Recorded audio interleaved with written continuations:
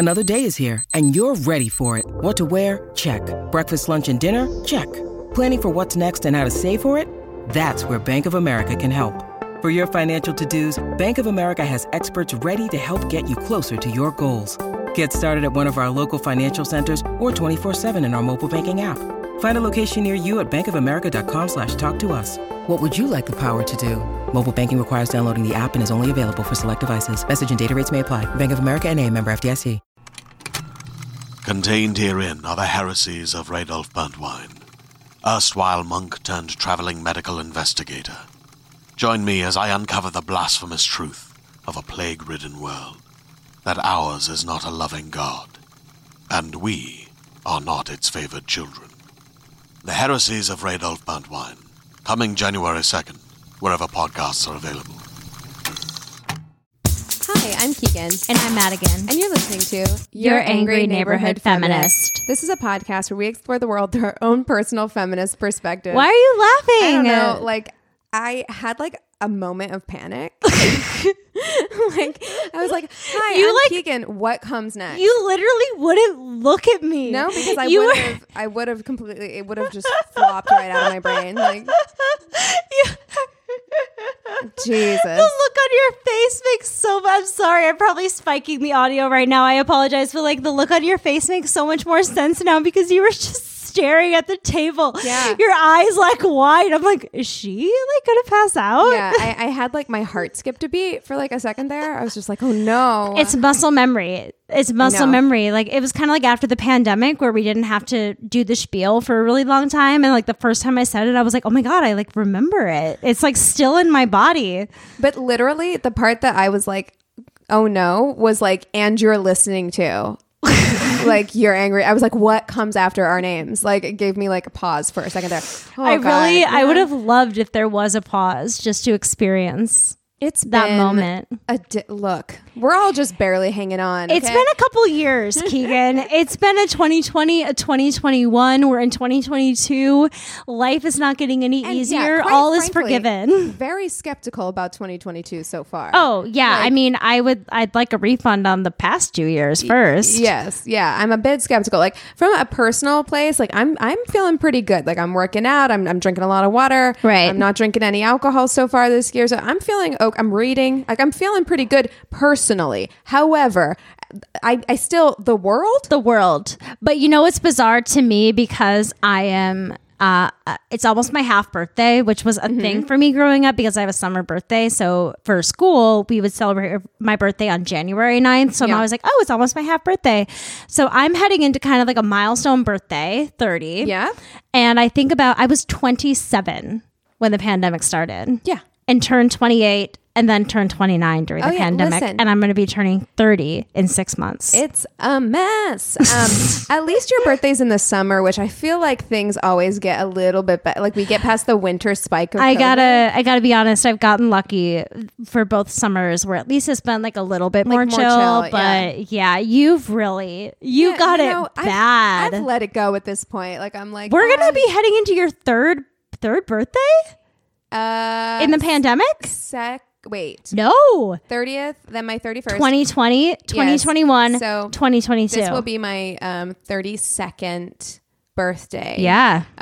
Yeah.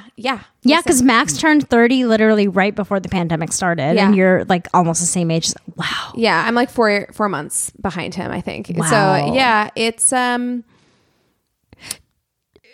totally not on topic for anything we're discuing, but no, but my did you see me just zone out right then? Like I was just like the past 2.5 years, like just what? But it's like one of those things where it's like, I honestly feel like I have interactions on a daily basis with other people where I'm like, you're forgiven. You're forgiven.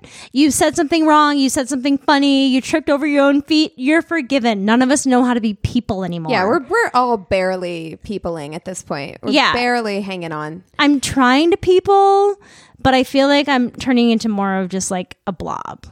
Yeah. Yeah. I'm an enigma. Anyway, none of this has anything to do with what we're talking about today. Yeah, so this was actually a listener's suggestion for us was. to talk about child beauty pageants in general. It's something that I've definitely thought about a lot during the 4 years we've done this show. And I feel like the best way to start this conversation, because we are going to split this up into kind of two parts. We're going to start with the child pageant section and then move on to just more the adult Miss America kind of pageants from there. But I think the best way to start would be for both of us to kind of state our opinions on it generally, so that it kind of lays the groundwork moving forward. So, well, my opinion has... What's your opinion and experience? Because I feel like we probably had different experiences with this growing up. I bet we did. I feel like my opinion on beauty pageants have definitely changed. I was such a, for lack of a better term, girly girl growing up. Pink bedroom, princess everything, loved sparkles, glitter, anything like that was my bag. So for me, I always watched Miss America. I wanted to be that like glamorous older woman. Were beauty pageants something that like your friends in school did? Was it something that, because like Missouri to me is kind of that like weird state where you're like half in the Midwest, half in the South. Yeah, not so much in Missouri. Whenever I was a kid, like a toddler, I did a couple like little beauty pageants. Really? But it wasn't like toddlers and tiaras. It was like back in the day, back when it was... Oh, no. Like it was kind of probably like the Friends episode where they put Emma in the beauty pageant. Exactly. Yeah, whereas like it's not like a huge... You put your baby in a cute little frilly dress. Yeah. And it's still weird. It's still super fucking judging weird. babies based on how cute you think they are is still weird. Yeah. And I am glad my mom didn't continue on with that. I definitely would have liked to have been in the pageant circuit as a kid because I thought it was glamorous. I think both of us would have been absolute stars. Oh yes. In child pageants. Hammed it up. I was such a ham. Yeah. My mom always had a home video camera on my face and I was making up songs and monologues and I can just see I wish we had known each other as children. I know, we would so have been best friends. Such a good I time. swear. Oh my gosh. But yeah, like I would have thrived on that. And I did so I did this thing called Stars at Sea, and that's how I got my scholarship to the school that we went to. And it was probably a bit of a scam, but I had a great time. But I had to do like a modeling section and like monologues, improv and stuff. But there was like a whole like modeling like thing or whatever. I got mine through a Christian acting and music thing, and it was the same thing. I had no idea. Yeah, were you on a cruise ship?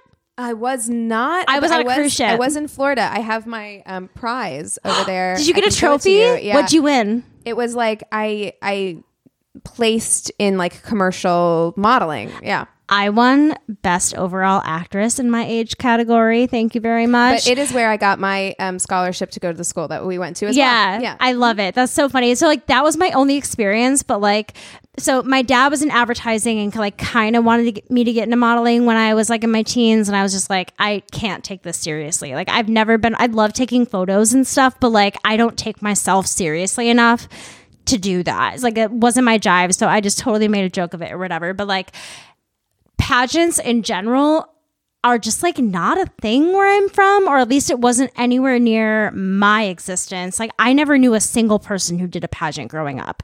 My first introduction to that world was like toddlers and tiaras. Yeah, I mean, I will say when I lived in Las Vegas, there were more pageants. Right. There were more pageants in Las Vegas than there were where I was at it just wasn't Missouri. Like in the culture. Right. And like that's why I was asking about Missouri, because I feel like no, it wasn't really in the culture where I was from in Missouri. I don't know about like some of the other cities or like other areas, but not really like where I was from. Like I'm sure that there were pageants, but not like the big ones. Yeah.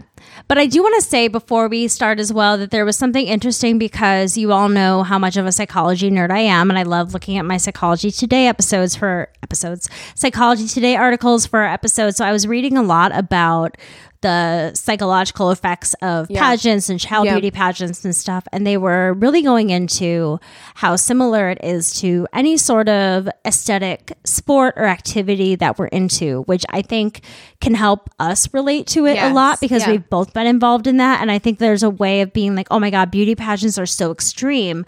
But when you think about it, there are a lot of correlations between, you know, dancers, skaters, cheerleaders, actors.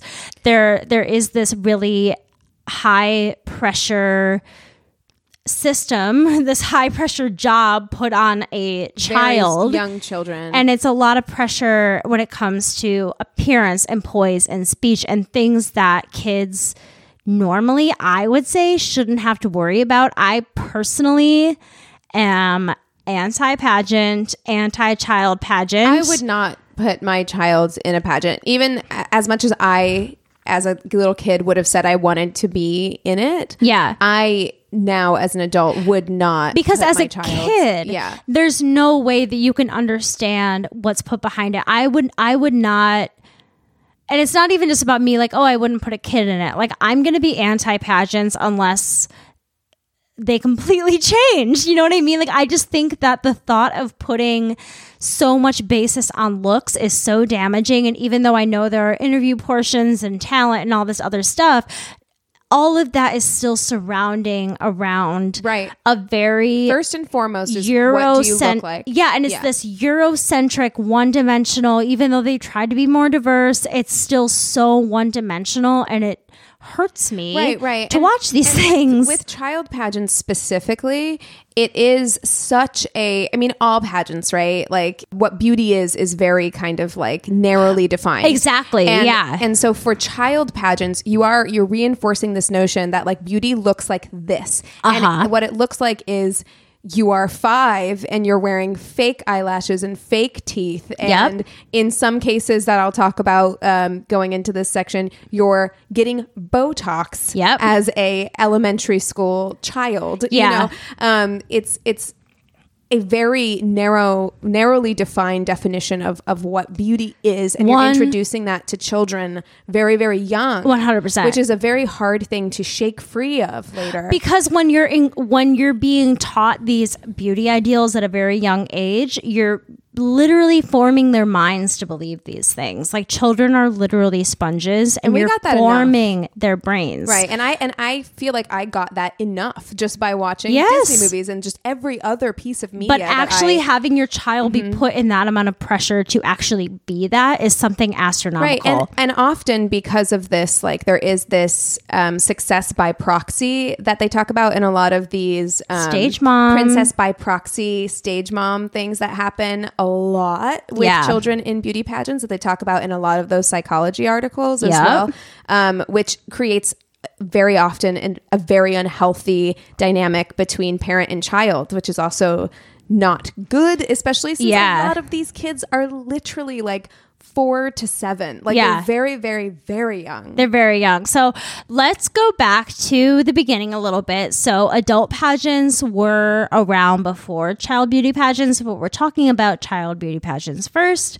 So the idea of a child beauty pageant had been circling around for quite a while in the beginning of the 20th century through these Most Beautiful Child contests, which were held in major cities across the U.S. Which, again, weird. It's weird. It's like, very weird. Even if you don't put makeup on your baby, like, just being like, my baby's cute, right? Like that, like, validation. And I understand that a lot of times there's incentives in the I was going to say, I think a lot of times there's financial prizes, and then these parents are like, my child is beautiful, because everyone thinks their child is beautiful, of course. So it's like they're going to put them for these things. And I get that. I get that, like, means to an ends kind of thing. Right. I mean, but it just ends up feeling really predatory on like lower classes too. It is. It's awful. So then a hotel in Atlantic City got the idea to hold a pageant to help boost tourism. And that was when both adult and child pageants kind of became a thing. The first Little Miss America pageant began in the 60s in New Jersey at the Palisades Amusement Park. Originally, it was only for children 13 to 17 years old, But by 1964, there were over 35,000 participants, which prompted age divisions. So then they were like, we can't just have these teenagers doing it. We have to let it open for everybody because everybody wants. You really could have just left. I mean, even then at 13, I think it's damaging to be in direct competition with your peers like that on like a looks basis. Yeah. However, I do feel like, you have a bit more autonomy at that point where you can make your own decisions. Agency. Yeah, exactly. Since the 60s, the industry has grown to include about 25,000 pageants, and the industry brings in about $20 billion a year. Yeah. It's very concerning. And anybody who watched, like you were saying that your first introduction to pageants was through like Toddlers and Tiaras. Yeah. And if you watch that show, and I understand that the show is kind of, I don't think the show wants you to be rooting for these parents necessarily. Like it's showing you this as kind of this like sideshow. Look at these people. Like, isn't this insane? However, I do think it was a lot of people's kind of like first exposure to children in these positions. And you saw really like damaging relationships between the parents and the children. But I gotta say, as a kid, that was the reason that I really enjoyed. I never really got into Toddlers and Tiaras. When I watched that and I watched Dance Moms, it was the like embellished version of my childhood that I enjoyed watching. Pumped Up to 11. Yeah, because like I mean, I saw like some actual physical abuse go down at skating rinks, but like seeing moms like doing the dance routines and doing all that, like to me, I was like, oh my God, I know that person. Like it was, to me, it was so funny, but almost as an adult watching it, I'm like, oh, I can't. It's one of those shows that I don't think would exist now. No. Like, I think that people wouldn't allow this to exist now because what you Poor were Honey seeing, Boo Boo. right? And what you were seeing was very young children, like literal toddlers, and they're having meltdowns and they're having these very normal reactions to being forced to work these very intense, rigorous schedules. Well, yes, because that's the thing. It's not just the actual pageant where they're going out and performing. There are so many hours of training and costumes. And one big takeaway, actually, I should say two big takeaways that I remember from Toddlers and Tiaras.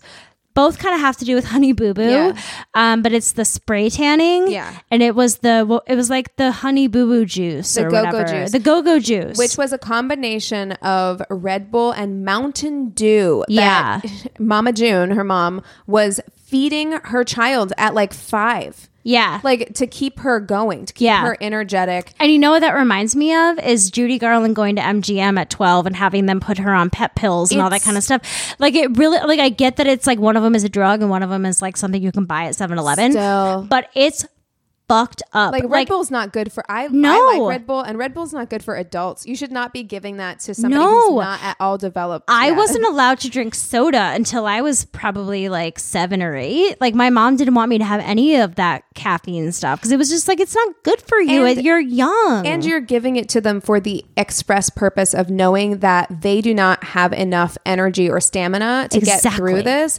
So you are manipulating their body, like their body chemistry, so that they can. And like, I'm sorry if I'm kind of like jumping around in note situations here, but like talking about this made me think of it. There are no child labor laws when it comes to activities like this. Right. Which there should be because it's a full-time job. There should be. And I even think about the time that I was homeschooled or the time that my friends were homeschooled for skating and the amount of hours we put in. But then I think about these beauty pageants and it's such, to me, it's like, I don't know if I'm thinking it's weird because sports and this are so much different in my head, but I'm thinking about the amount of time that these kids are putting into just their appearance that makes me so pissed. There's no other like real goals in line. That drives me nuts. Right. So like, let's jump ahead a little bit then in my notes and talk about that pageant mom, Carrie Campbell. In 2011, she admitted to injecting her 8-year-old daughter, Brittany, with Botox. According to ABC News, Campbell claimed that Brittany herself had asked for the injections in a television interview. What a Ted Cruz move. Yeah. So in a television interview with Good Morning America, she said that Brittany stated, I just don't think wrinkles are nice on little girls. Well, where do you think Britney got that idea? Exactly. Where do you think she got the idea that one, she had wrinkles because she's 8. So Yeah. she definitely Doesn't have wrinkles. And secondly, where do you think she got the idea that wrinkles are something that you should be scared of or ashamed of? From mommy. Right. From mommy. And from the world that they live in. Yeah. So the mother then said the other pageant moms, were just telling me about the lines on her face, her 8-year-old's face, and how, a lot of the moms are giving their kids Botox, and it's pretty much like a thing. She went on, I'm not the only one that does it. A lot of moms do it. Oh my God. And I'm telling you right now, maybe this little Britney was cool with it because her mom has ingrained in her that these lines are so bad that she needs a needle in her face. But I'm picturing all those little kids that don't want a fucking needle in their face, and their parent or whoever Certainly. is coming forward with something like that. That is terrifying to me because kids hate shots. As an adult, you can make, I am so pro making whatever decision you want to make for Right, of yourself as an course. adult. I will, there's probably stuff I'm going to do, at some point in my life. But as a child, if I was an 8-year-old and I told my mom, I want Botox, I want it, I want lip injections. Your mom would my think you were mom's- fucking crazy. Well, and it's her job to tell me no. Yeah. It is your job as my mother to say no. And what doctor performed that procedure? Who would give a child? It's such and I'm my brain is jumping around to a million different part of my notes because to me that speaks of privilege, extreme privilege. Because what doctor would? Yeah, you got to be paying them a lot because Botox is not that expensive. Exactly. So you got to be paying them over for them to be able to do that, because I really do feel like there have to be rules against that. You could potentially lose your license. You have to be, I just think that that's wild. And that it's got to be worth the risk. Yeah. And that kind of leads into the next bullet point I have here, which is the big one that I think a lot of people talk about when they talk about child beauty pageants. And that is the sexualization of children. Yes. So I actually, also have a lot of notes on this as well, obviously, because like you said, this is the biggest talking point. But, I read something interesting because I feel like something that society does so much is blur the lines between sexuality and sexualization. And I think that not for necessarily our listeners, but for a lot of people, that's something that can be very blurred. But I read this online and I felt like this was a very good explanation for the difference between sexuality and sexualization. And that is, participants and viewers impose adulthood on children while still expecting them to radiate innocence. Yes. And I think that is the best explanation of these child beauty pageants, because for one, we're judging them on the fact that they're so innocent and cute and isn't that cute? adorable. But then at the same time, we are dressing them and treating them in a way that is very, very adult, and we're judging them in a way that is very adult. The judging systems between the adult beauty pageants and the child beauty pageants really aren't different. It's the same expectations. Yeah. And that right there should tell you that these children are expected to act as grown adults. And one of the things that adults do is they tend to show off their bodies a little bit more. And they maybe will get a spray tan or plastic surgery and things like that.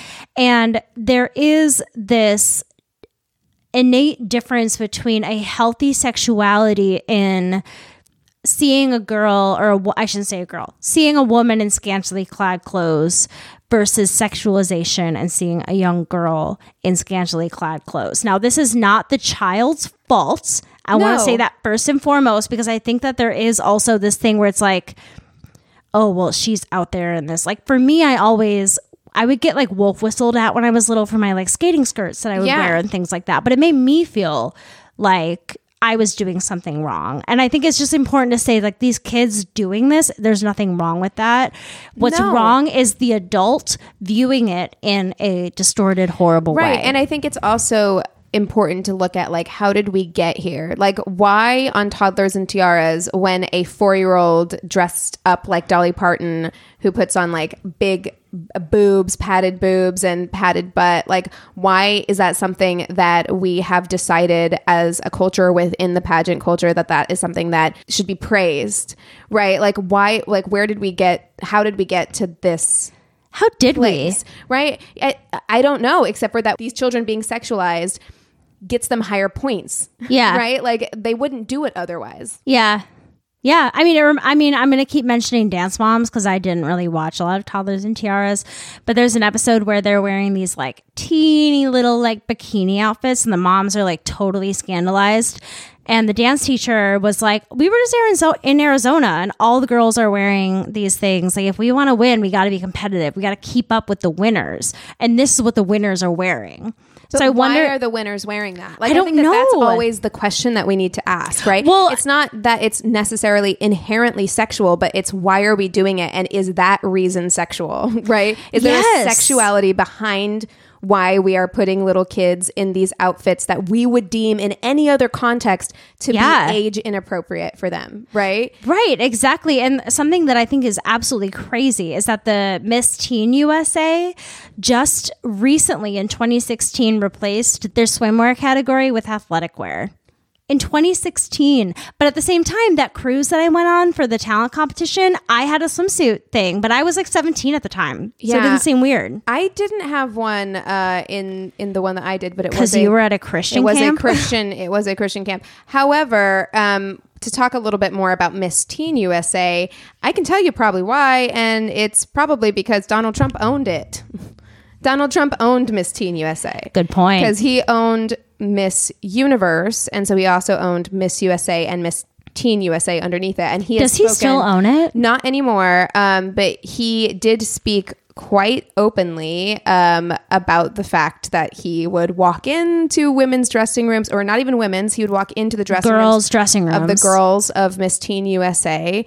They reported that. They reported feeling uncomfortable and sexually harassed, which is another thing. And again, you know, looking at it from the perspective of like, we've been in art and modeling and sports and like all these other things where you get undressed when you're backstage and you need to feel comfortable. Sure. And you can be, I mean, we've talked about it within gymnastics and figure skating. You can be in situations that can be dangerous without your parent around, but that is something else to keep in mind when you put your kid into pageants, especially as they get older, that they can end up in these compromising positions, especially since all the big pageants, including Miss USA and including Miss America, are owned by men. Yeah. And that's another really big reason I think that is kind of overlying this entire episode is that pageants were created specifically for the male gaze. Yes. They were created by men for the male gaze. And especially involving children in that is really disgusting. But I also think it's kind of because there's this offshoot of adult pageants where they just kind of were like, we're going to do the same thing, but for kids. We're going to make no changes. Yeah. And we're going to do the exact same thing. Yeah. But then there's also like something that you mentioned made me think of the fact that when you're put into high levels of competition, whether it be sport or pageants or anything like that, or if you're a child actor or performer, you are expected to be an adult and you're expected to interact with adults like an adult, even though you're a kid. Yeah. So there is this expectation of being okay with whatever the adults do around you and fitting in with those adults around you, so that maybe if there are uncomfortable situations, you're not going to bring it up because that's not the adult thing to do. Yeah. You know? Yeah. I mean, and also like if pageants is your dream, right? I guess you're not going to want to screw it up. You wouldn't screw it up.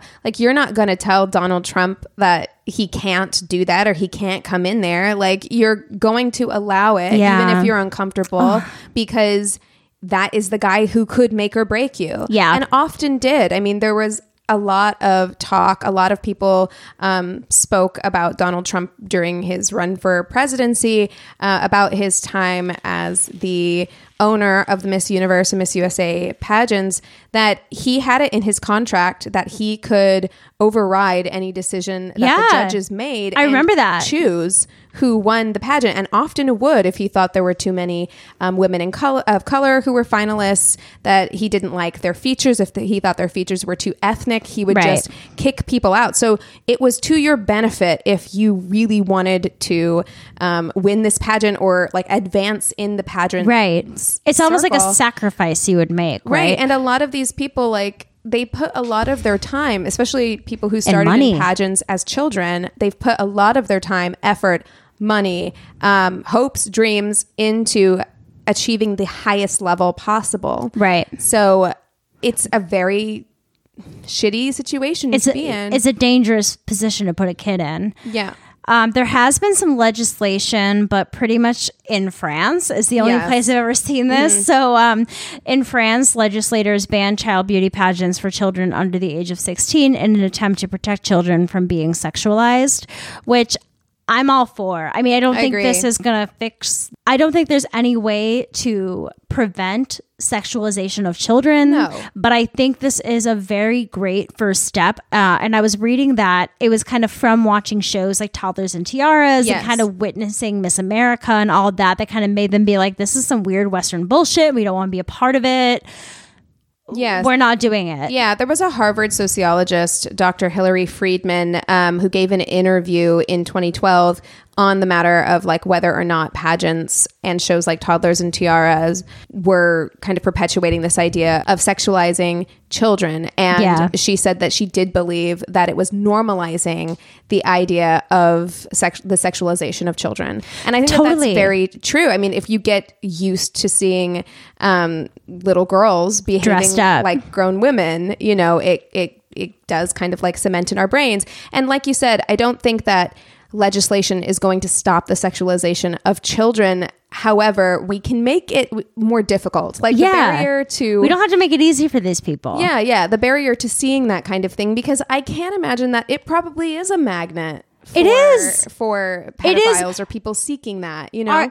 Pageants are literally magnets for sexual pedophiles, just like coaching can be, just like teaching can be. Yeah. Whenever there are positions where you are working with large numbers of children, you are at risk for pedophiles being so attracted to that job position that it's not even funny. That is why background checks and everything are so important. But not even just a job. A lot of these pageants are pretty much open to the public. Right. So, I mean, anybody off the street could walk in and your child is, I don't care what they're wearing, even if they're covered head to toe, your child is parading around on like stage, an adult, right? Like, and I don't know, I would feel very uncomfortable with that. And I understand that we can't like completely mold our society around a select few, but there can be protections as to who comes to watch these events and things like that I think are incredibly important. And I think that before we move on to adult beauty pageants, we can't talk about child pageants without talking about JonBenet Ramsey. It's going to come up in anywhere you look up child pageants because it was kind of one of the first times that like the American conscious became aware of the way we reacted to these child pageant girls, because the photo of JonBenet that was so widely used, that you will still find if you look up JonBenet, the first picture is her like glamour shot. She's got her bleached blonde hair that her mother bleached. She's 5. She was killed when she was 6. She was 5 years old in these photos. She's got fake lashes, bleached hair, permed hair, red lipstick. She's in a big feathery, outfit. And every magazine, every article used these like modeling photos. And it's very strange. I think it's a huge reason why that case was so popular in the media. But it also really shone a light on these pageant moms and really did nothing good for Patsy Ramsey at all, because it made her look really, really bad, because she legit was like bleaching her 4-year-old daughter's hair to make her look good. Fun fact, I did background with a woman who did pageants with JonBenet growing up. Oh, wow. Isn't that crazy? Yeah, that's wild.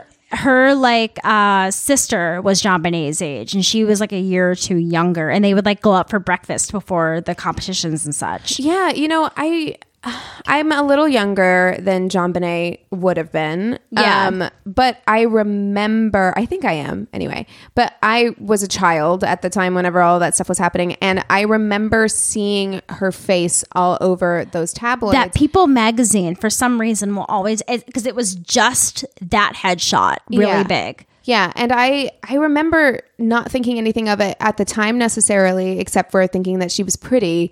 But now, as an adult, I do find that very strange that angle was played up so much. That's just like this glamorous pageant baby. Yeah, I just Googled JonBenet because I wanted to see how old she would have been. She was born in 1990, so you would be slightly older than her, about the same age. Yeah, August 6th. I'm 1990 as well.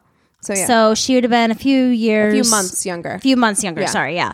So when I Googled her just now, all of the photos that I'm seeing right now when I'm scrolling through and that People magazine cover showed up, I don't see a single photo of her looking like a kid. Yeah, you are hard pressed to find a photo of JonBenet looking like a 5-year-old. Yeah. And I think that people forgot that she was 5 years old. And I also think that, because that whole case was so scandalized. It was, and I was going to say that I think, unfortunately, because our society is the way that it is, I think sexualizing her as a child did bring this new level of scandal, especially with the people who came forward. And there was, trigger warning, all this stuff about her underwear and this is a 5-year-old. Whether or not she was sexually abused and whether or not her parents were allowing her to be around pedophiles and whether or not beauty pageants had anything to do with that.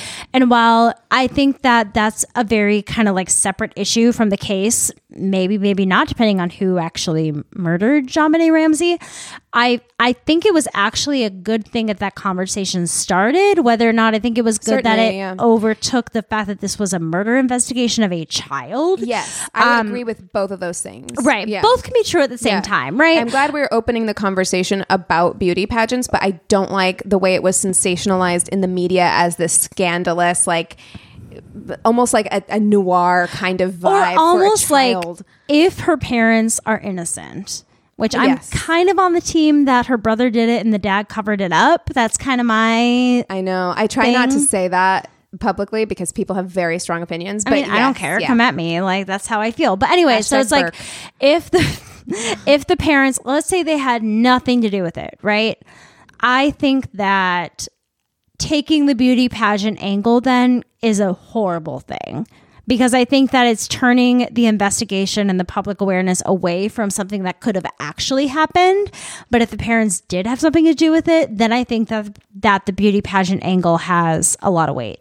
It has weight. I just don't like the way it was reported on. Totally. Because I feel like they clung to something that they thought was this is unique and interesting. And look they at this pretty baby. Ever shared that about her. And that's the thing. I mean, it's also kind of that missing white girl syndrome. It was this beautiful blonde, cherubic looking little girl, of course everybody's oh my God, we must know what happened to her. She truly was the 80s, 90s, baby, perfect angel. She passed in 96. She really was. She was what would be seen as kind of America's sweetheart. And she did great in pageants. You know what I mean? Because she was beautiful, and she was beautiful before any of that stuff was done to her. Yeah. But anyways.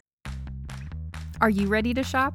Rakuten's Big Give Week is back. Get 15% back at hundreds of stores, and it's all happening this week, May 6th to May 13th. It's the perfect time to shop for everything on your list for spring and summer, like clothing, outdoor gear, and travel. I know I'm using this week to stock up on some warmer weather essentials at Ray-Ban and Ulta, and I love that Rakuten even helps me save on travel at sites like Hotels.com. Rakuten really is the best way to shop, and you can save even more by stacking cash back on top of deals.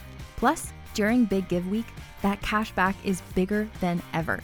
With Rakuten, membership is free, and when you sign up and shop today, you get an extra 10% cash back boost. That's an extra 10% cash back on top of the 15% cash back. You won't see higher cash back rates than these. Go to Rakuten.com or download the Rakuten app. Rakuten. Shoppers get it.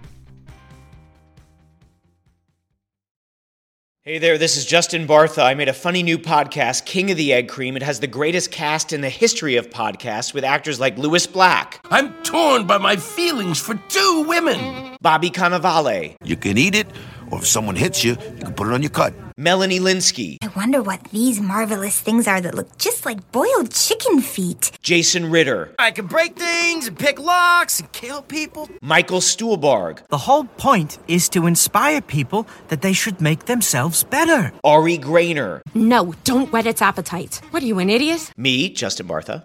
That's not just any egg cream, that's a Lemke's special. And all narrated by the hilarious Richard Kind. This is the story of Harry Dalowitz and how he rose from nothing to become New York's King of the Egg Cream. So if you like funny true stories, come listen to King of the Egg Cream, available wherever you get your podcasts. Okay, so let's kind of move into the feminist critique of pageants. So I read this very interesting medium.com article, and you know medium.com like articles are kind of hit and miss because almost anyone you can get on there and write. However, this was pretty well written, and it was written by Vaishnavi Palapathu. Oh, I read this one. Did you read this one? Yes. Oh, it was so good. And so this is kind of long, but I'm going to read this whole section because I do think that she kind of broke down the issues of beauty pageants in a very like concise way for adults, like adult beauty pageants. Yeah. Beauty pageants have long been critiqued by feminists for reinforcing patriarchal standards for women, such as by objectifying them. Women are told to line up and are then scored based on their looks, their smiles, their hair, makeup, and clothing. Women are sexualized as a form of entertainment, and these pageants promote standards of beauty that are unrealistic. In fact, the identity of a woman is reduced to a number. They lose their name and personality. This effectively erases her value outside of the world of appearance and aesthetics. The criteria by which women are chosen or even eligible to compete is very problematic. She must be between the age of 18 and 25, a certain height and weight, and her body measurements must not exceed a certain number of inches. Pageants also often reinforce ideas about how long the hair on our head and body should be, the lightness of our skin, makeup we're supposed to apply, and the clothes we're supposed to wear. These restrictions promote a narrow and limiting conception of beauty. Women and girls who do not fit into this ideal box are singled out and excluded from the narrative. Young girls and women are hence socialized subconsciously to evaluate their self-worth based on their physical appearance. I love, it's a lot, but I love all great. The way that she says that, because I do think that it is important to point out it's not, I don't like that it's ever framed as we are against these women or we're against these women because of their appearance or because they're participating in this thing. And to be very clear, we're not against the women. No. Never against the women or the people that choose to be a part of this. Exactly. Yeah. Like it's not about that. It's more to me about the messages that it's sending to the women who do not fit into this ideal box. Right. And that they should fit into this box. This is what the ideal woman is. Yeah. Right? But you know, the one thing that I couldn't stop thinking about when you were reading that, you were talking about the age range, you were talking about the size, skin color, the hair color, everything. And all I could think about was what happens to those women when they're done with pageants. Right. Oh, yeah. What happens to the way they view their bodies and themselves when they're not actively competing and trying to keep their bodies at a certain level? And that is the biggest critique that I see online of pageants in general. It is the astronomical numbers of women and girls and anybody. I mean, because there are lots of boys and men who compete as well that have incredible body dysmorphia, eating disorders, depression, anxiety, perfectionism, OCD. There are so many mental disorders that can come out of this. And there are so many people that when you're actually in that world and you're distracted because you're so busy with everything else, and then it's like once you retire and that identity is gone, and like I so relate to this, and it was such a big reason why my eating disorder just festered, because once you feel like you've lost that part of your identity, and when that identity is partially tied, or maybe in this case fully tied to your looks, one, who are you without it? And what's your worth without it? Absolutely. I mean, just as a woman existing in the world, right? And maybe it's pumped up slightly for you and I because we were in acting circles, auditioning and things like that. Well, and you did cheerleading and I did figure skating. A lot of our lives have based around our appearances, which is why we can relate. Absolutely. But beyond that, even just women existing in the world, we are constantly being told that every day we age, we're depreciating in value, right? And especially like every day we age after the age of 25, we're depreciating in value, and you're constantly supposed to be fighting against getting older because your value is intrinsically tied. And we're supposed to really hate the younger ones because they still have that youth and beauty. Right. Yeah. And like your value is so intrinsically tied to how you look. Yeah. Right. And the size of your body and those and the kinds color of things. Of your skin and the texture of your hair and the texture of your skin. Yeah. And like, there's so much involved in that there's no, in my mind, there's no way that you can leave that world unscathed. Right. And so, I mean, even just existing as a woman, it's hard already. I mean, existing as a person, right? Like these pressures are on us. Aging is hard. But whenever you are in a world where that is your value, like, right, you are literally being measured and judged based on, you have to go in front of a crowd and announce your measurements to the crowd, right? Yeah. Like, those kinds of things. You're being publicly weighed. You're being told to lose weight. Like, we both knew a person who went to our school who was Miss Mexico. And, and she was in my class and I was friends with her and lovely. Yeah, totally she lovely. was very sweet. But she told me after in order to win Miss Mexico, first of all, they paid for her. She was 22 when I met her. She turned 23 a few months after we met. But she was younger than that whenever she competed. She's probably like 20, 21. And they paid to have the fat taken out of her cheeks. They paid to have her boobs done. It was botched the first time, so she had to get a second one. I remember talking to her about that. They paid to have liposuction on her body, right? And at the end of the day, she didn't even end up liking no, and you become someone who is not yourself, and she didn't want to do it. It's kind of this thing that, again, it was like, well, you have to do these things so that you photograph better, and I think the second boob job she got was after she was Miss Mexico, so that she would be in the right shape for her like tour that she had to do afterwards. My God. It's very intense. And so to speak about eating disorders and beauty pageants, I was only able to find like one research study about beauty pageants and eating disorders. And it's kind of old. It's from 2003, but I thought I'd share anyway. It found that self-esteem, dieting, and body image of 131 female beauty pageant contestants with a median age of 26 from 43 states were examined by an anonymous survey. Most, 89.6%, reported being a pageant finalist or winner, and 55.2% had competed at a national or international level. Over 1/4, 26% of the women had been told or perceived they had an eating disorder, which reportedly began at 16.25 years of age. Yep. Almost half, 48.5%, reported wanting to be thinner, and 57% were trying to lose weight. It's this constant, and this is after they're out of the pageant world. Yeah. It's just like, that was something that... because this is the thing. My eating disorder did not present itself until after I quit skating. Because when I was skating, I'm a naturally thinner person, but I didn't really go through puberty until after I quit. So I gained weight, my body was changing, all these other things. And so it wasn't until after that I started to see my body differently and want to get back to that kind of prepubescent stage and all that kind of stuff.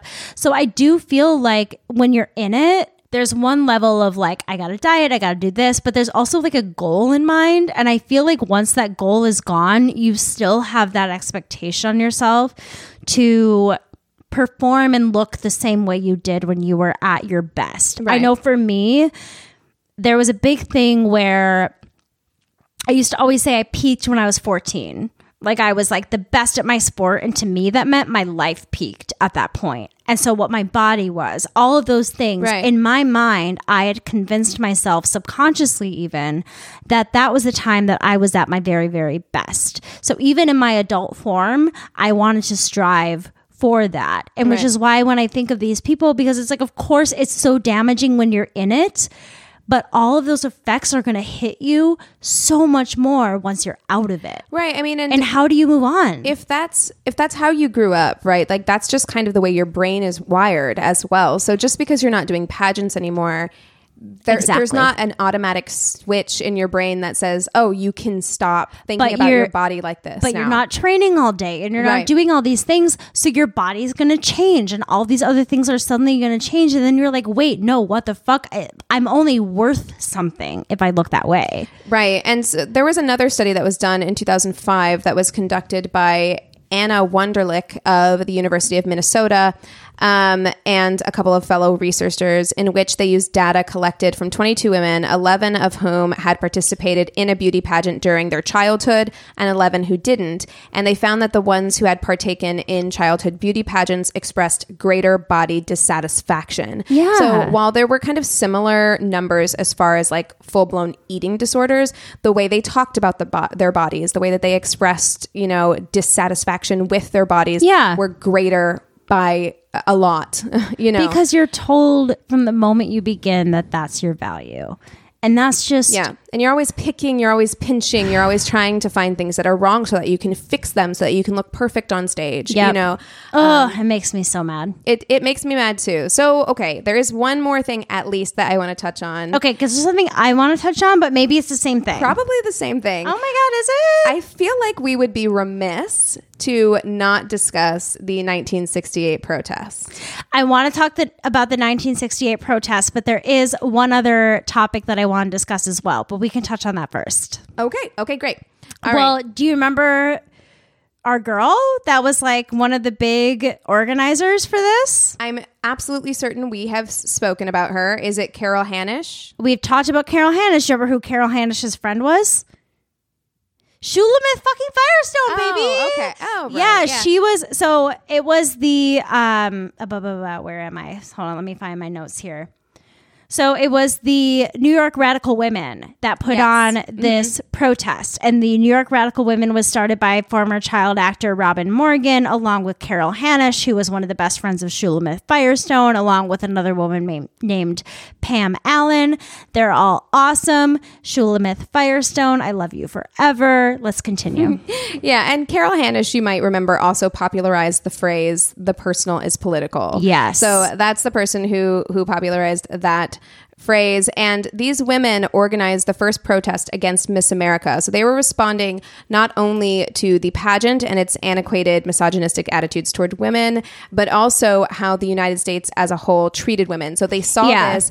Carol Hanisch went on to say that this just might be the way to bring the fledgling women's liberation movement into the public arena. Right, because they had started the New York Radical Feminists. They were doing this stuff, but there were no like political activist, what's the word I'm looking for? Demonstrations. There were no demonstrations that were going on that would have like the public consciousness be aware of this new feminist movement.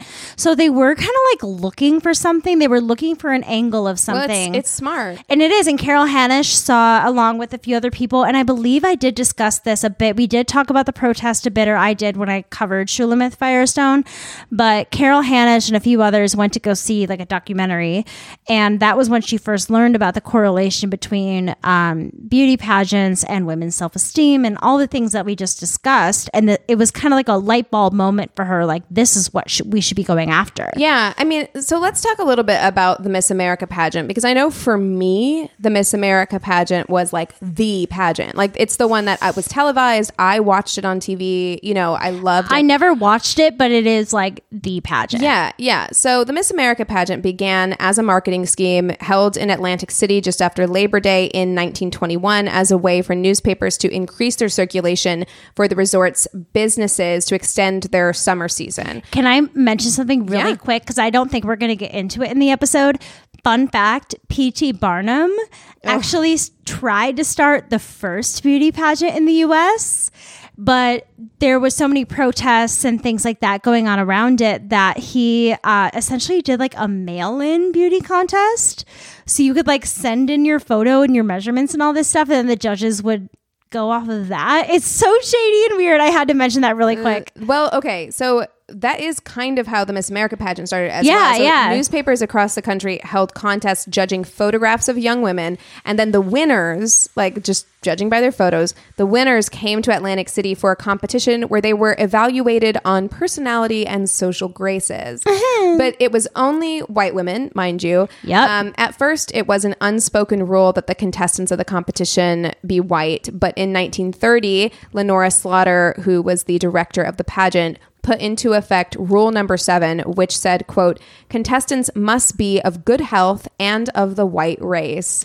Okay, so you are actually bringing up the other topic that I want to get into. So let's veer for a second and then we'll get back to the protest. So racism in pageants it's huge. Yes. So like Keegan said, in early years, only white contestants were allowed to compete, and pageants themselves had a lot of racial undertones. Yes. So the first time that black performers appeared in pageants were in 1923, but they were as backup dancers who were portraying enslaved people. So on the Miss America stage, mind you. Yeah. Mm-hmm. In 1970, Cheryl Brown represented Iowa in Miss America, being the first Black American to compete in Miss America. So that was something like 30 years after the Rule 7 was abolished. So it was abolished in 1940, and it wasn't until 1970 that a Black woman would appear as a contestant on the Atlantic City stage. Yeah. So it was Janelle Kamisayong, and I apologize if I'm pronouncing this wrong. I forgot to look up a Google sound example. In 1977, Janelle Kamisayong became the first Black Miss America, and Vanessa Williams became the first Black Miss America in 1983. So I know I'm saying the same thing twice, and I had to kind of reread it in my head. But there is something called Black Miss America that was created as kind of a protest against the regular Miss America, which I'm going to get into in just a second. But I wanted to talk about Vanessa Williams before I do so. So Penthouse Magazine, which is kind of like an X-rated magazine, published some unauthorized photos of Vanessa shortly before the Miss America pageant happened. And once they were released, because those photos were out, she was forced to give up her title. And it wasn't until 32 years later in 2015 that Miss America CEO Sam Haskell apologized to her on stage with Vanessa Williams at the 2016 Miss America pageant. And this was, in my perspective, a very racial thing. Absolutely. Yes. Because I think that if you're talking about models, there are lots of times that these models would be posing for magazines that are very similar to this. Like, that's just part of the work. And I think that the fact that she was the first Black woman to win Miss America, made a lot of it. They made such a big deal of it, and it was so unbelievably scandalized. But I want to get very briefly back to Janelle Kamisayong, who was the first winner of Black Miss America in 1977, and that was created in 1968 at the Ritz-Carlton in Atlantic City. The NAACP Tri-State Director Philip H. Savage supported the pageant and helped it receive nationwide coverage as a protest against the Miss America pageant.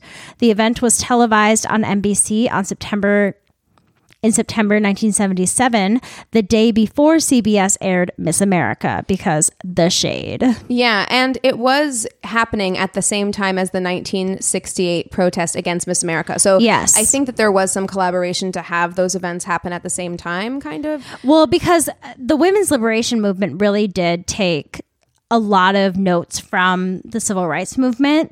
And I think because the civil rights movement had this amazing ability to have these demonstrations that created such nationwide attention, that it makes sense that they would find a way to work together, or at least be inspired by what the NAACP and Black Miss America was doing in order to kind of like hold their own sort of protest. Yeah. So the talent portion of the competition, now used widely to justify that the competition is not based solely on looks alone, was introduced in 1938. However, that same year, the pageant chose to limit eligibility to single, never married women between the ages of 18 and 28. The pageant saw its first Jewish winner in 1945 in Bess Meyerson. However, pageant officials asked her to change her name to Beth Merrick to sound less Jewish, but she refused. Is so common, not just with Jewish names, but with so many names that are quote unquote ethnic names. Or difficult to pronounce or things like that. Bess Meyerson is not difficult to pronounce. That is not at all. It is so unbelievable. That's clearly racist, but like I just feel like that's such a common thing where it's like if you sound to something, you have to change it. You can't sound to whatever your culture is, you know? Yeah, I mean, and they explicitly told her it was because she it sounded sounds too Jewish. And she refused to change her name. So she, as you know, kind of a result of that, she received few endorsements, and her victory tour was cut short in part because she couldn't stay at a lot of the hotels along the tour because they wouldn't accept Jewish guests. And there has not been a winner of Miss America who is Jewish since then. So that was in 1945. I mean, hey, if I was part of the Jewish community and I witnessed all that going on, I wouldn't be surprised. I feel like we're not going to be a part of that anymore. I do want to go back. I'm sorry if I'm jumping around, listeners, but I do want to go back to the 1968 protest. Well, that's exactly what I'm doing right now. So good. I just wanted to give that history so that we know what led up to them deciding to do this protest. Like it wasn't like a random pick. And yes, it was also because this is a televised event. It was a huge platform. It was a way to publicize the feminist movement and the women's liberation movement. But also, I mean, they had legitimate critiques of the way that the pageant had operated up until this point. Right. So let's get back into the protest of 1968. So on August 22nd of 1968, the New York Radical Women issued a press release inviting women of every political persuasion to the Atlantic City Boardwalk on September 7th, which was the day of the contest. They would, quote, protest the image of Miss America, an image that oppresses women in every area in which it purports to represent us, end quote, which I love.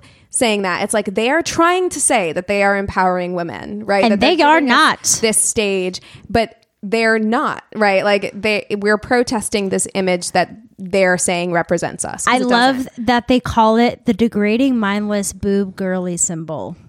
Yes. If that's not a Shulamith Firestone sounding phrase, I don't know what isn't. You know? What I will say about that is kind of like what we said earlier in this episode, that Carol Hanisch did write, quote, you know, later on in her life, she did write that, quote, one of the biggest mistakes of the whole pageant was our anti-womanism. Miss America and all beautiful women came off as our enemy instead of our sisters who suffer with us. Well, see, that's such an easy thing to miss. Yes. Because I think that even at the time, I'm sure they were thinking about fighting the establishment and not about the actual women. But I'm sure if they were to take the time and think about it, it's like, no, we're not mad at you for thinking that you have to behave this way. We're mad at you that society has made you think that you have to think this way. Right. But to me, the coolest thing, I shouldn't say the coolest, but one of the coolest thing about this protest is that, like, you know how people always refer to feminists as bra burners? Yes, and we talked this is why. We talked about this in our second wave feminism episode. And we talked about with Shulamith Firestone too. Like, this is where the freedom trash can became a thing. Like, everyone was invited to bring like mops and pantyhose and makeup and bras your and false girdles eyelashes, and your wigs. It was any sort of instruments of female torture, in which they called it. So that was kind of what was going on outside, is that all this stuff is burning, and then inside, well, it wasn't actually burning. That was the thing, is that nothing ever actually burned. There was somebody. Oh, it was just the trash can. It was just the trash can. They told them they weren't allowed to burn anything because it was on the boardwalk, and the boardwalk was flammable. So they had originally planned on burning things. And there was a reporter from the New York Times who wrote her article beforehand saying that they were burning things. And that's where burning the bras. And then everyone kind of took off with that idea that, oh my gosh, these radical feminists are out there burning their bras. Well, then Carol Hanisch and a few others, there were four protesters that made their way into the actual event. And before the Miss America winner was announced, they unveiled a large bed sheet that said women's liberation on it, and they began chanting women's liberation and things like it, and then they were removed by police quickly afterward. But they did make a really big statement. There were no cameras that recorded that incident, but there were like tons of reporters and newspapers there that wrote all about that incident, and it really did give this huge boost to the women's liberation movement. Right. I mean, a lot of people many historians now credit the 68 protest as the beginning of feminism's broader second wave. Yeah. As kind of like it going because beyond. that was the whole thing, and they were looking for a way to make it be more mainstream and known. And what I loved about this protest as well was that for all of the times that we very validly criticize the second wave for not being inclusive and for being largely a white feminist kind of movement, they did go out of their way in their manifesto to say that a reason why they were protesting was because of the racism of the pageant, that there hadn't been a woman of color who had ever won, nor had there ever been, up until this point, a black contestant, nor had there ever been, and this is what they wrote, nor has there ever been a true Miss America, an American Indian. So they put all of these things like actually into their document. Because I gotta say, I think the radical feminists of that era, more than the mainstream feminists like Betty Friedan and Gloria Steinem, kind of had the right idea. Like, I think that's why they were less popular, because they were more willing to look into the intersections. Absolutely. Rather than the primary white feminist issues. I mean, they were also anti-capitalist in that they also attacked the pageant from a consumeristic point of view by boycotting all of the sponsors, all the corporate sponsors, who kind of gave to the pageant. So it was very cool what they did there. Very. So let me see. I guess the only thing that I have left to say, I think I've hit most of my bullet points in my notes, but I kind of wanted to wrap it up with the fact that some people do find pageants to be empowering. Right. There are people who will always give that argument that pageants have come to represent a different form of feminism, especially in recent years. For better or for worse, they do provide a large-scale platform for women to express themselves and showcase their talents and receive recognition. And there are a lot of contestants, previous former pageant contestants, who will tell you that they had very positive experiences and say that the platform helped to improve their communication skills. And in recent years, pageants have also been a means for women to not only earn money via scholarships towards higher education, although I will say that Miss America is a little shady on what they say. They do give a lot of money to scholarships, but their numbers are a little fudged. Yeah. But in recent years, we've seen a lot of women use their platform within pageants to be vocal about women's rights and gender inequality. In November of 2017, the contenders of Miss Peru beauty pageant recited statistics and facts about the violence against women in their country instead of their bust, waist, and hip measurements. And I remember when this happened. Yeah. Still, you're in a pageant where you have to publicly tell your bust, waist, and hip measurements, but it was very cool and it was very effective. It was a way to protest. Yeah. It was a protest. These women stood in solidarity together. Again, a very scary thing to do when this is your dream. You've worked hard to get to the Miss Peru stage. Yeah, that's ballsy. That is a surefire way to maybe not be scored as well. Yeah, but they all did it together. So I mean, like, you can't hurt all of them, right? Yeah, what are you going to do? Standing as a group together, and it was very, very cool. They all got up there. I remember this footage. And this was a big problem in their country, and they addressed it on this platform that they had been given. Of course. That is cool that they had that platform to do that, you know? Yes. So I want to close it with this last little chunk from that Medium article, because I think that she summarized it very well. Quote, "At the end of the day, beauty pageants both empower and degrade women. They both promote feminism and borrow from the patriarchy. The bottom line is, however, pageants are inspiring women to redefine what it means to be beautiful. Women are not beautiful only if they fit into the norms of having a pretty face and carry an exhausting zest for life. Women are beautiful when they accomplish what they set out to do, leaping across hurdles and breaking barriers. They are beautiful when they stand up for themselves and question inequality. They are beautiful when they show empathy and help support and build up other women and not bring them down." So I think that we're heading that way. Right. Well, in pageants, I hope it continues that way. I agree. And there was a Psychology Today article that I read where it was talking about what to do if your child is interested in that world, if you're interested in that world. And the biggest thing they said was ensuring that you have passions and activities outside of just the pageant world. And I think that that is such an important message to all of us, because it's easy for us to have tunnel vision, especially when we have this need to succeed in our culture and society, where it's easy for us to focus on one thing and put all of our eggs in one basket and all of our worth into that one thing as well. And what I was reading is that it's important for us to have a variety of different passions and things that excite us in our lives, so that when we lose one of those things or don't do as well, or maybe don't fit into the same dress size or look like we did when we were at the top of our game, or in your mind of what you think is the top of our game, you have other things that have value and worth within you, so that you don't only rely on that one thing. Yeah, absolutely. And I think as parents, you know, it must be difficult to ride that line between giving your child what they want and what you think they need, and really monitoring their well-being.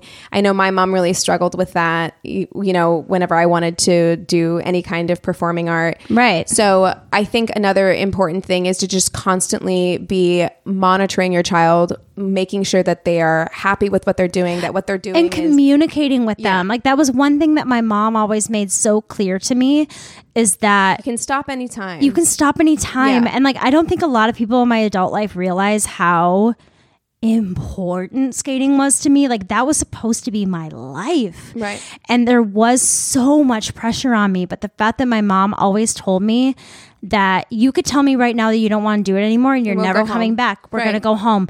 And that was like I'm almost going to get teary thinking about it. But like, to me, it was like, my worth is not wrapped around what I do there today. And I think that there's that thing for each of us that we carry our worth in. Mm-hmm. And it's whether or not we do good or bad in our own perception of it that day, that carries our worth, rather than having a widespread different array of things that carry our worth. And also, you know, parents, and I'm sure that this is hard to do sometimes, because your life does get wrapped up in your children a lot of the time, but also watch yourself, because I know that there was a lot of stuff I wanted to make my parents happy. Yeah. I wanted to make them proud. And if I sensed that like me doing this thing or their worth at all was wrapped up in my success in the pageant world or whatever it is, then I would push myself probably beyond healthy boundaries. Right. And I think that's the thing, is that parents, just as much as children who are in pageants, have to do their own work and understand that their child is not an extension of them. What their child does is part of their own being. They are their own person, and they are allowed to do whatever they choose to do in their lives. And I know that's so hard to say. I mean, yes, my mom struggled with, you know, trying to coach me from the sidelines, and luckily I had a coach that stopped her. But, you know, that's something that's so easy, because you care about your child and you want to see them succeed. And it's easy to tell yourself that you're just doing everything you can to help them achieve their goal. But I think being really cognizant of like how you're interacting with your child in those types of circumstances and letting them be a kid is so important. Yep. Yep. So if you're going to do it, just like, you have to just be aware of the things you're teaching your child. Yeah. You know? Yeah. I'm so glad we talked about this. I can't believe that we've never touched this topic before. Well, man, it seems like a very big and daunting. Like, I even texted you because I was like, there's so much written on this subject. So listeners, if you want more, I mean, a simple feminism and beauty pageant search on Google will pull up many, many articles. Oh my gosh. And you know, I love reading about all of the history of things and how things came to be. Yeah. I mean, I'm not here to push you going on Wikipedia, but I thoroughly enjoyed reading the child pageant and regular pageant histories on Wikipedia. They were unbelievably fascinating. The amount of men who dip their toes into why things are the way they are. There's so much into this. So if you've enjoyed this episode, I would encourage you to go off and do your own research. If there's anything else that you want to know more about, there are so many amazing activists that have come through the pageant world, moments of activism that have come through. Yeah, we didn't even touch on a lot of, I mean, there have been a lot of... We didn't touch on Mike Tyson. A lot of protests that happen within the pageant world. So just... Throwing that out there. Yeah, Go take I a mean, look. there's a cornucopia of information for you out there. So thank you so much to the listener who suggested this episode. You all always have such amazing suggestions and save us when we don't know what to do. So if there's anything that you want us to talk about in the future, please email us at neighborhoodfeminist@gmail.com or direct message us on Angry Neighborhood Feminist on Instagram. Before I forget to mention it, we are ending our holiday merch on January 30th. So if you want to get your Slay the Patriarchy sweatshirt before next holiday season, get on our Threadless account by going to the link in our bio on our Instagram page, or get a Rage On mask or a YAMF sticker, or what else do we have? We've got notebooks. We got notebooks. There's onesies. Yeah. There's phone cases. Like, there's so much stuff. There's magnets. We have so many goodies. So if you want to find any of that, just go to our link in our bio on our Instagram. We also have a Facebook business and group page. You can rate and review us on the business page and chat with the fellow listeners on the group page. Last but most certainly not least, we would love it if you could leave us a 5-star review on Apple Podcasts. If you haven't done so already, it is the best way to support us, and it truly does make our day. We love talking to each other about them. They're so sweet. All right, that's all we have for you today. With all that being said, we encourage you to rage on. Bye. What's up, everyone? It's Noah Daniels. Hey, y'all. I'm JJ. Hey, guys, it's Kat. And we're your hosts of the Real Hauntings podcast, where we bring on guests to share their first-hand encounter ghost stories and supernatural experiences. Now on to the trailer. I've been warned to not tell this story, but I think because of the way it ends, it's okay to tell this story, because some people say that with certain entities, to like speak of them or talk about them or in any way like portray them as powerful will attract them to other people. The creepiest thing about it to me is a lot of times it would wait for me to notice it. Like, it would just lay its arm out like this, and then I'd be like, where is it? Where is it? And then I'd see it, and then it would just slither back. For more information on the Real Hauntings, Real Ghost Stories podcast, make sure you check out Real.fm to learn more about our podcast and many other amazing podcasts.